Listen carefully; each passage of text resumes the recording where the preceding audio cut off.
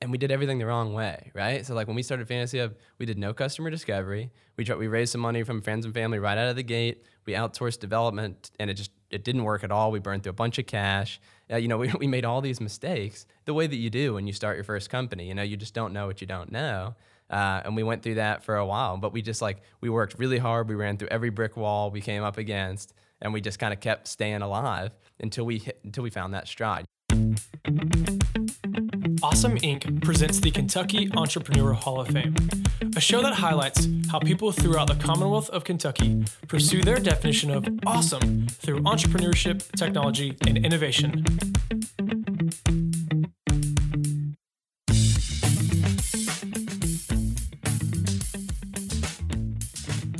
Hey everyone, today we're going to be sitting down with Logan Burchett and Stephen Plappert. These guys are the founders of Forecaster, which is a software as a service model that helps startups with all of their financial planning. These guys see their product becoming like the next QuickBooks, but for financial planning and analysis. Both Logan and Stephen have been well prepared because of their involvement with VentureFirst based out of Louisville, Kentucky. And VentureFirst exists to build an ecosystem for entrepreneurs, companies, and investors while providing support throughout their life cycle.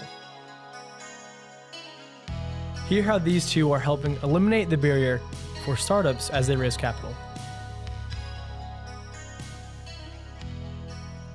Logan and Stephen, we are so glad to have you here at Awesome Inc.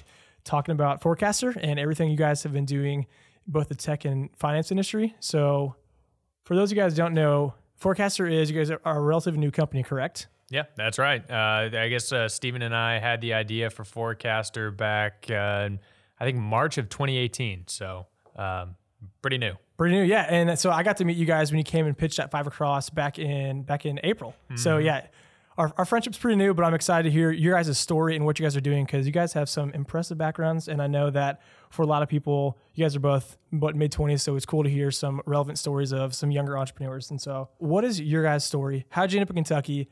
And Lexington, how'd you get involved within the entrepreneurial community here? Sure. So this is Logan speaking right now. I actually made my way into Louisville about 2.5 years ago to work for a company there called VentureFirst.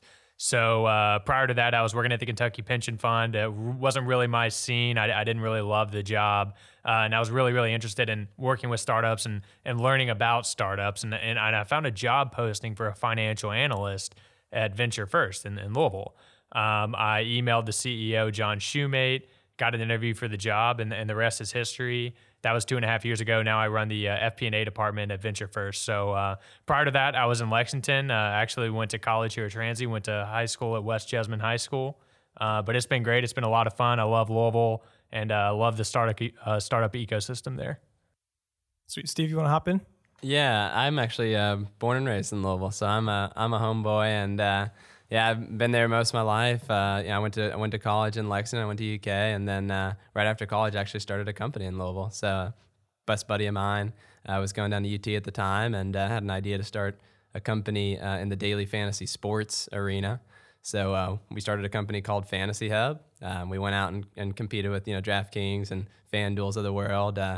Raised some money into that company. We're there for a couple of years. So, that's how I kind of got into the entrepreneurial ecosystem, if you will. Just kind of blindsided starting a company right out of college, and really cool experience for me. I loved every minute of it. And I even have some mentors back then that said, Stephen, you're going to be a serial entrepreneur. And I told him, I was like, I don't know, guys. I'm just doing this for now, and we'll see. And as soon as I really got started on that company, I knew that it was the path for me. So that's how I got started in entrepreneurship and whatnot. And after that company shut down in 2016, I started working for VentureFirst as well. So I've been there for a couple of years now, and then got this company up and running. So we're excited about it. Man, that is super cool. So I want to quickly go into your backgrounds. I would love for you guys to chime in. So Logan, let's hit you first. So again, you are the outsourced CFO, head of FP&A at VentureFirst. You've constructed over 100 financial models. That's pretty impressive. And you are currently the CFO for a ton of startups, and you've helped to raise millions in early stage funding. How the heck did you do all that? It was really just kind of getting at the ground floor of VentureFirst. It's working at VentureFirst has been such a really interesting opportunity for me, and I'm sure Stephen, because it kind of affords you the opportunity to work in such close quarters with entrepreneurs in a CFO capacity. So, there's very few companies where you can actually sit at the table with senior management of an organization, and they're really going to value your input, and they're really going to listen to you because you have a certain skill set that's really, really valuable to them. So, founders come to Venture First to really understand their finances and to really understand specifically cash and how much cash that they need, if they're going to run out of cash, and just really, really understand the financial portion of their business. So in order to do that, you have to construct really robust financial models, and after a while, word gets around that you're able to construct these types of models, and you have this type of skill set, and it just kind of really snowballs from there. But it's been a great ride, and I've got to work with a ton of different companies and meet a ton of really, really interesting entrepreneurs and a lot of interesting founders, and it's been great. It's irreplaceable experience, and I really, really value it and cherish it. That's wonderful to hear. And I think one of the main things that stuck out to me is you said that the people, when you're on the table, they actually care about what you say. I think that's one of the most encouraging things for being, mid-20s and you're around a bunch of 40-plus-year-olds. Oh, absolutely. Absolutely. And that was the biggest transition in a career for me. I mean, back, like I said before, whenever I was working at the pension fund, I was really just kind of a low-level analyst, just, sitting behind an Excel spreadsheet. And it's a great transition to actually be able to contribute and be a part of that team that makes strategic decisions and ultimately affects the direction of the company. And that, I think that part is the part that I cherish the most about being an outsourced finance for entrepreneurs. Oh, I love that. So Steven, you, my friend as well, have some pretty interesting stuff in your background that got you involved with the entrepreneurial scene. So you are a Techstars alum, and I know in the startup ecosystem, that is something that a lot of people would kind of insert the halo sound, the angel sound for doing that. And you're also a serial entrepreneur. So you founded Fantasy Hub, like you just said, and grew to 40,000 users. That's pretty dope. And you've been working in finance and marketing again at Venture First the past 2 years. So again, how did you get involved with Techstars? What really kind of kicked off just this whole entrepreneurial thing for you? Yeah, great question. I think I always was going to be an entrepreneur. I just didn't really understand it or know it. So a funny story is that my father was an entrepreneur. Like he's ran his own payments company for about 15, 20 years now. And as a kid, I just didn't really know the term entrepreneurship. I mean, I knew that he owned his own business, but I thought about him as like a business owner. I didn't even really know, what it meant to start a company. And so I was always, I think, destined for entrepreneurship, but I just didn't know it. And like I was saying, when Andrew Busa, my best friend, came up with this idea for Fantasy Hub out of college, we started it kind of on a whim. We said, look, it's a good idea. Let's give it a shot. And like, if it doesn't work out, we'll go get big boy jobs, and be done with it, But like, what better time than now to try it? Because you got basically no risk. You're completely untethered, coming out of college. And so that's really where it got the start. And then, and we did everything the wrong way, right? So like when we started Fantasy Hub, we did no customer discovery. We raised some money from friends and family right out of the gate. We outsourced development, and it didn't work at all. We burned through a bunch of cash. We made all these mistakes the way that you do when you start your first company. You just don't know what you don't know. And we went through that for a while, but we worked really hard. We ran through every brick wall we came up against, and we just kind of kept staying alive until we found that stride. We kind of clunked along and weren't exactly sure where to spend our energy and our time. And we just ended up kind of making a hit with our eventual product, which was this daily fantasy sports with this charitable component where you could win money for yourself, but also for a notable cause. We ended up working with a lot of professional athletes who basically had their own charitable foundations and wanted to use fantasy football as a way to raise money for that. Most famously, our first athlete that we had signed up was Adrian Peterson. No way, that is so cool. That was wild, dude. So we got Adrian Peterson signed up as the first fantasy football athlete to use Fantasy Hub, and a month before his campaign went off was when he hit his kid with a stick, and like all hell broke loose. Yeah. So we had to basically, like, his charity almost shut down because he was in so much flack in the media. We had to back away from the campaign. It was crazy, man. It was so crazy because he's like the guy in fantasy football. It was like incredible that we got this guy. But anyway, it's like that's kind of how we got a lot of this traction. And then we got into Techstars basically through that, So Techstars, their kind of application process, they say they focus on team, idea, market, team, which tells you how important the founding team is, right, in building new businesses. And they have this 3-tiered application process where you apply online, then you get a phone screening, and eventually in person. And we actually applied twice before, and we got denied both in the online application because we just didn't have it figured out. But once we got all these athletes on board, we really started seeing some traction. They were willing to give us a shot with a phone interview, and from there we just crushed it. They really liked what we had to offer from like a team standpoint. We had a lot of cohesion, we had a lot of energy. So I think that's what they liked, and we were actually the first Kentucky company to get selected into Techstars, which it makes me very very happy to say that. I think that's super cool, and it was a great experience for us. Techstars is such a money organization. Like there's so much quality in it, and the people, and the learnings, and so it's so crucial for like a young entrepreneur to like have that quality of mentorship to say like, hey, this is what you should focus your time on, or hey, it's really important to build a network, or hey, here's how you fundraise. Like all these things you just don't know, So like it taught me all of that. And I think from there, it was just like they really kind of lifted the veil that showed me, hey, this is the path to success from an entrepreneurship standpoint, versus before where I was just like, wasn't sure. There's a lot of anxiety around like not knowing what to do. And I think once they kind of showed me the light, so to speak, it was like rest is history. It was like I was destined to just kind of like be an entrepreneur, Man, that is so cool. And I think actually for me personally, so this is my first job out of college. And again, I haven't started a company. I'm not anywhere nearly as cool as you guys, but a lot of stuff I've learned just by being in the community. We're a co-working space, so we always have different companies coming in and out, and people that are around our space for other events, or they're looking at, hey, I'm from Tennessee or from Alabama for the day. Can I work here? And just getting to pick their brain, or if we go to a coffee shop and overhear a conversation.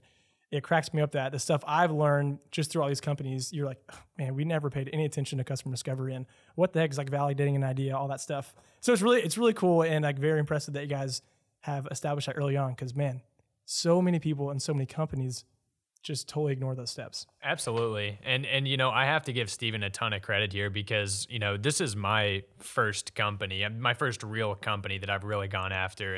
And if left up to my own devices, I think I would have done what Steven did in his first company, if completely ignored all of those important steps and trying to get to know your customers. So it was really, really important to us with Forecaster that we spend a lot of time doing customer discovery and really understanding the needs and the desires of the customers and where our product kind of fits in and makes the most sense.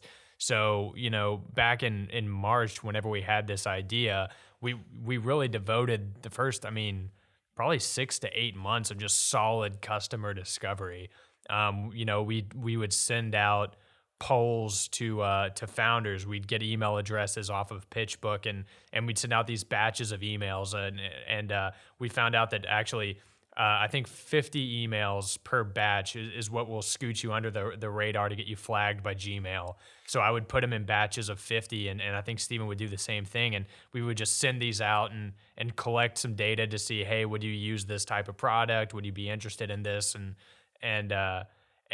then from there, we just kind of moved on and started doing legitimate customer discovery interviews. And these aren't just kind of polls that you send in an email. These are long 30-minute phone calls that you have with founders, and just really, really trying to understand how they currently forecast and what their current pains are, and if they would find something like Forecaster valuable.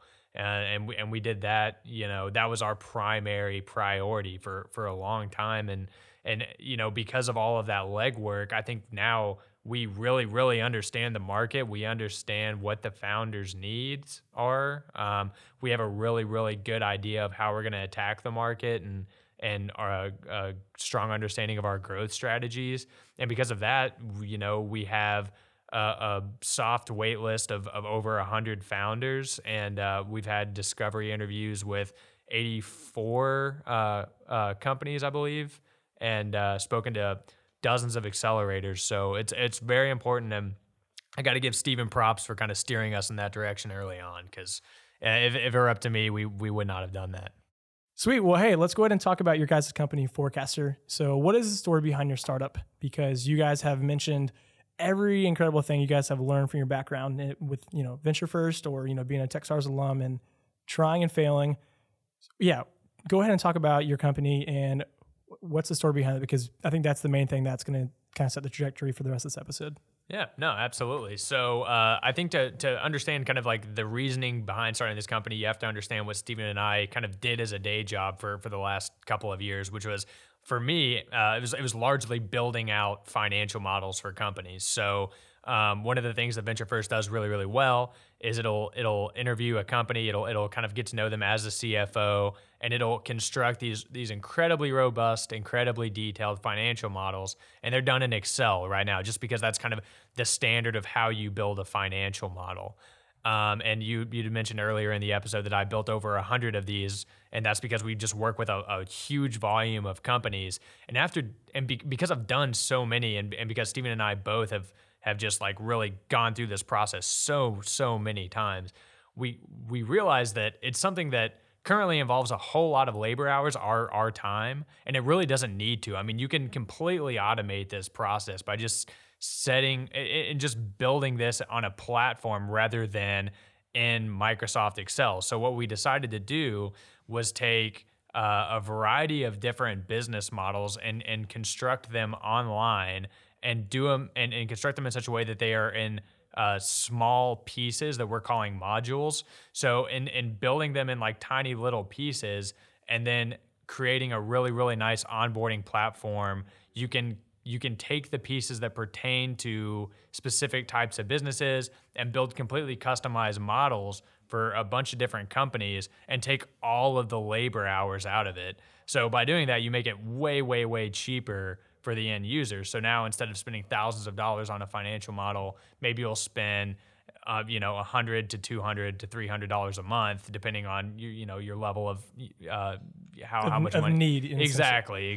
Yeah. So I mean, that was really kind of the genesis of the company. I mean, Steven and I just kind of identified an opportunity, and that we don't need to be making all of these financial models. It's not something that we need to spend all of our time doing, because if we just take some time and build this out right, you can automate this entire process and take us essentially out of the equation.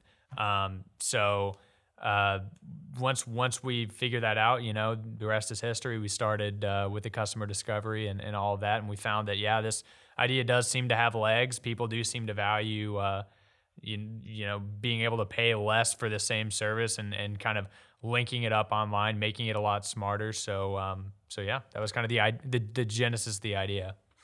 Yeah, I love that. That is really, really cool to hear about all that, because I know when you guys pitched that at Five Across, that's exactly what you were hammering home, is talking about efficiency, not like wasting time and money. I think that's one of the biggest things you guys are doing. So, Steven, let me throw this question over to you, passing you the proverbial ball. So you guys, your service aims to eliminate the barrier for startups as they raise capital. What are these barriers that you guys see founders continually running into? Sure. Yeah, great question. Well, some of the barriers are just around basic forecasting, right? And that's kind of the core piece of our business. So most things that investors want to see is some level of a forecast, right? Some understanding of, hey, here's where you are today. Okay, yeah, that's great. Nothing to sneeze at. Where are you going to go? How are you going to get there? What is it going to take to get there, right? To understand, what you're basically trying to do is predict the future. To understand that, to do that, you have to have some kind of modeling, right? You have to have some kind of forecasting. And right now people do this in Microsoft Excel. The reality is the very vast majority of founders are not finance founders. Founders are typically product people, they're visionaries, they're marketing and sales people, they're tech people, they're idea people at the core. Finance people are risk averse. They don't really start companies.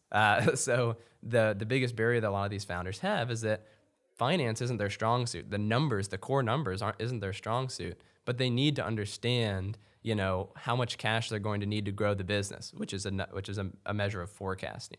They need to understand, what do they need to do from a customer acquisition standpoint, from a margin standpoint, to generate cash flows, to break even.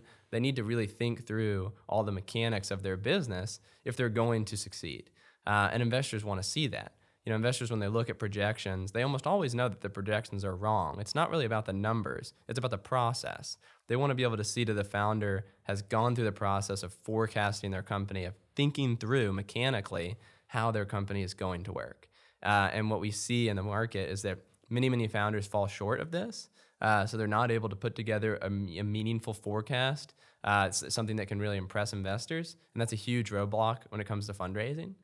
So that's really what we aim to solve with Forecaster, because like Logan said, Venture First, super good at building these Excel-based financial models. We've done it a lot. But Venture First is way more than that, right? Like Venture First, what Venture First really thrives at is being that true financial leader, being a CFO, being that holistic team, that finance team. That's not something that Forecaster is going to replace. That's something that Forecaster is going to work with, which is really awesome. But the thing that Forecaster will replace is this Excel-based financial model that just confuses the heck out of people. Like, it's not good for investors because it all looks crazy and people have all their homegrown ways of doing it. Founders aren't really trained in doing it right, and so they don't do it right, and it really hamstrings them. And so where Forecaster can step in and say, hey, look, like, we're going to offer this up in a really easy to use, slick UX, like simple platform, basically. You answer some questions, fill out some data and assumptions about your business. Bam, there's a forecast. It looks great. You can pull insights from it. It's shareable with an investor with a link. I mean, there's so many benefits to doing that. That's the barrier we're trying to break down with Forecaster. But I do want to mention that Forecaster is not really about raising money. Forecaster is much more about operationally running your business right. Because raising money is obviously a big piece of starting companies, and it's a thing that Forecaster can be really good for. But Forecaster is about day in and day out, month in and month out, managing to plan, understanding, can you hire this next developer? Or how many customers do you need to break even? Or how long is your runway? Are you going to run out of cash in 6 months? You've got to keep a beat on a forecast in order to understand that. Right now, a lot of founders aren't doing that because they use Excel and it's confusing and time consuming. And that's what we're trying to fix. Nice. Well, so speaking of, you mentioned like the nice UX platform or UI platform. Your guys' startup is a software, so it's a software as a service. Again, you don't have to share all the goodness behind it, but how did you guys develop this? Did you outsource it? Do either of you guys have any coding background? Great question. So we do not have any coding background. Logan and I are finance guys, and being in the startup world, we wear many hats, but development is not one of them. When we came up with the idea, like Logan mentioned, we did a bunch of customer discovery, tried to validate things first. But as soon as we were validated, we knew, okay, look, we got to find out who's going to build this thing. And we started to look, for who that person was going to be. So we started to basically interview some people, just kind of look for an individual resource, maybe to come on part-time for equity. And honestly, I can't remember exactly how we kind of stumbled across Apex Software, but they're the ones building it now, which is really cool that we're doing it with Awesome Inc. Brian, through the Cherub Fund, was an investor in Fantasy Hub, so I had some relationship there. And again, I can't remember how we found out, but we just basically found that, hey, Apex, is a software development arm of Awesome Inc. We've always been really impressed with Awesome Inc. I always think it's a really cool kind of like nexus of entrepreneurship here in Lexington. And basically, we've stumbled upon this resource that they had, thought it was really slick, and worked out a really awesome deal with them to build this initial product. They're the development workhorse as to bringing this thing to life. Logan and I are working very closely with the guys over at Apex, Keith and Matt, and now Ian and Danielle. So that's been really cool. But you have to shout it out to Venture First too. So something we haven't talked about is that Venture First has been super helpful in getting this thing off the ground, and they're fronting the cash. So they're paying for this development to come off, and they're getting a slice of equity for that. So it's been really cool working with Venture First. We would not be here without their assistance in this and their openness to it. Because it's so easy for a company to look at something like this. Logan and I obviously have non-competes. We're at the company. We came up with the idea on company time. Easy for a company to say, hey, look. Technically, that's our IP. Yeah, great. That's a new product for Venture First. But Venture First is all about building an entrepreneurial ecosystem. And they know that one of the best ways to build an entrepreneurial ecosystem is spin out good companies out of companies. Like, that's the way that Silicon Valley really got its start, was these spin out companies. So you have to feed into that system. Venture First knows that, and Venture First has always been super supportive. So as soon as Logan and I came to them with this idea, they were supportive the entire way. And they said, hey, look, this is awesome. We want to support you guys. Let's find out a way to do it. Let's work out a deal. That's what we did. I love it. I think one thing that I enjoy most about hearing all of that is there's so much loyalty to the people there. And again, there's like not some ranking of hierarchy or like burning bridges. I really respect that. And so that's cool to hear you guys have been really influenced by them. So, hey, Logan, man, I'm missing your voice. I want it to come back. So what have been, and give me like the 60-second version, what have been some of the best findings that Steven, you have discovered when talking with these founders you guys have reached out to in your mass email lists? Yeah. So I'm actually going to answer that question a little bit differently, because what I want to talk about is kind of the findings that we found whenever we were talking to the accelerators. Oh, perfect. And I guess the founders. It's just a really, really key piece of information that I think is going to be incredibly, incredibly valuable whenever we go out to try to grow this company. But I think that the number one key piece of information that we've discovered is that founders tend to build Excel financial models because somebody has told them to build these financial models. I found that it's fairly rare, and it's the minority of the time, that a founder just happens to know that, hey, I think that I need to build this forecast, and it's just kind of like an organic thing that happens. 9 times out of 10, either an investor or an accelerator or some form of an influencer has said, hey, let me see your financial model, or hey, you need to build a financial model. Financial modeling is incredibly important. So that's when they start to build their forecasts, is whenever somebody has told them to do that. Why is this important? Well, that's going to be incredibly important whenever we're talking about how we're going to grow the company. So one of our primary growth strategies is going to be hitting up accelerators and incubators and offering that their cohorts can forecast on our platform for a steeply discounted price. And then once they are essentially out of the program, then they have to go up and pay full price for the platform. But just knowing that that people initially build their forecasts because some sort of an influencer has instructed them to do so, that's a really key piece of information.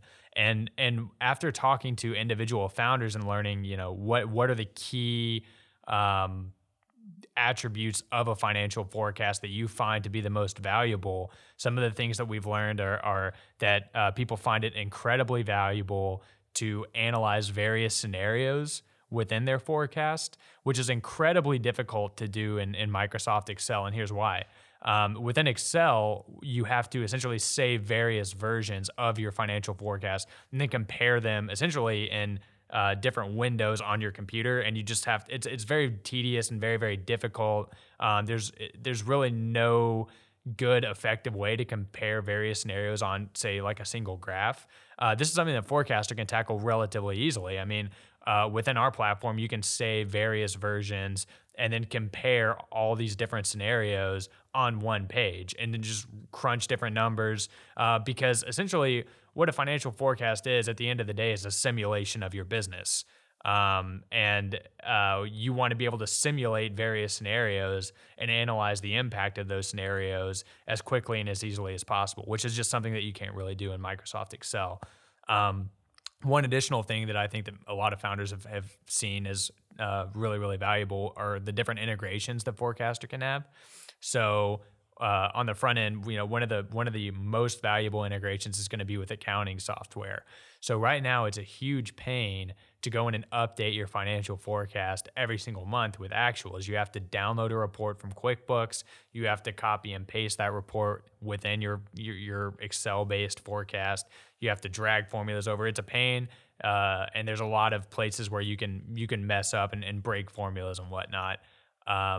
Founders really, really value the fact that Forecaster can just plug into QuickBooks and it just will real-time update, real-time do variance analysis and all of that. So I think that the integrations and I think that the scenario analysis are going to be the two crowning features of Forecaster that founders see to be the most valuable. And I think that the key growth strategy that we learned from all of our discovery calls are going to be really tackling those influencers, the accelerators, the incubators, and just going after them incredibly hard early on. That was a great explanation. You guys know your stuff. Hey, so let's talk a little bit more kind of on the personal aspects. You guys have been just kicking butt and taking names as you guys have been developing your service. So what have been some of the greatest successes that you guys have had, but also the juicy stuff? What have been some of the worst failures that have really helped shape the way you guys are working now? Sure. So I can talk about some of the successes. I think that the overall like greatest success that we've had is really just, the success that we've had with customer discovery and the fact that we're now able to boast that we have over 100 founders on our wait list currently. We've had so many discovery interviews, but to call out two specific successes, I think that we kind of we were really happy with the fact that we were able to reach out to the CEO of Gus, David Rose, and actually got a response from him. So there's this new service that's out that's called Gus Launch, right? And they package all kinds of different resources for startups, and they allow people to purchase subscriptions for Gus Launch and get access to all of these different tools. So on a whim, we sent him an email just kind of reaching out, just saying, hey, we'd love to talk to you about our idea Forecaster. Never really expecting a response, just kind of one of those emails you send and just kind of hope that you get a response from him. He actually did respond, and we had a nice email chain back and forth, and he was very interested in the product, and he requested that we kind of reach back out to him once the MVP is done. So I think I count that as a really big win. He's obviously a very influential person, and he's very, very successful and has done a lot in his career. And we were really happy that he took the time to respond to our emails. So that's one really, really nice success that I would call out.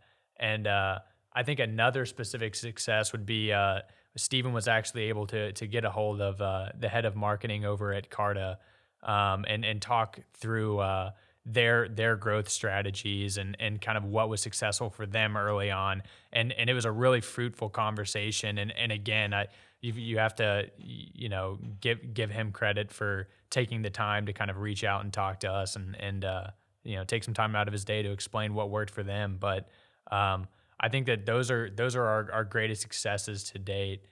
And as far as failures go, the only thing that I can really point at is in our mind, I think would be a failure is that we originally thought that we were going to be able to get the MVP out much earlier, and it's due to just random just things that happen, things that pop up that we've unfortunately had to continue to push off the completion date of the MVP.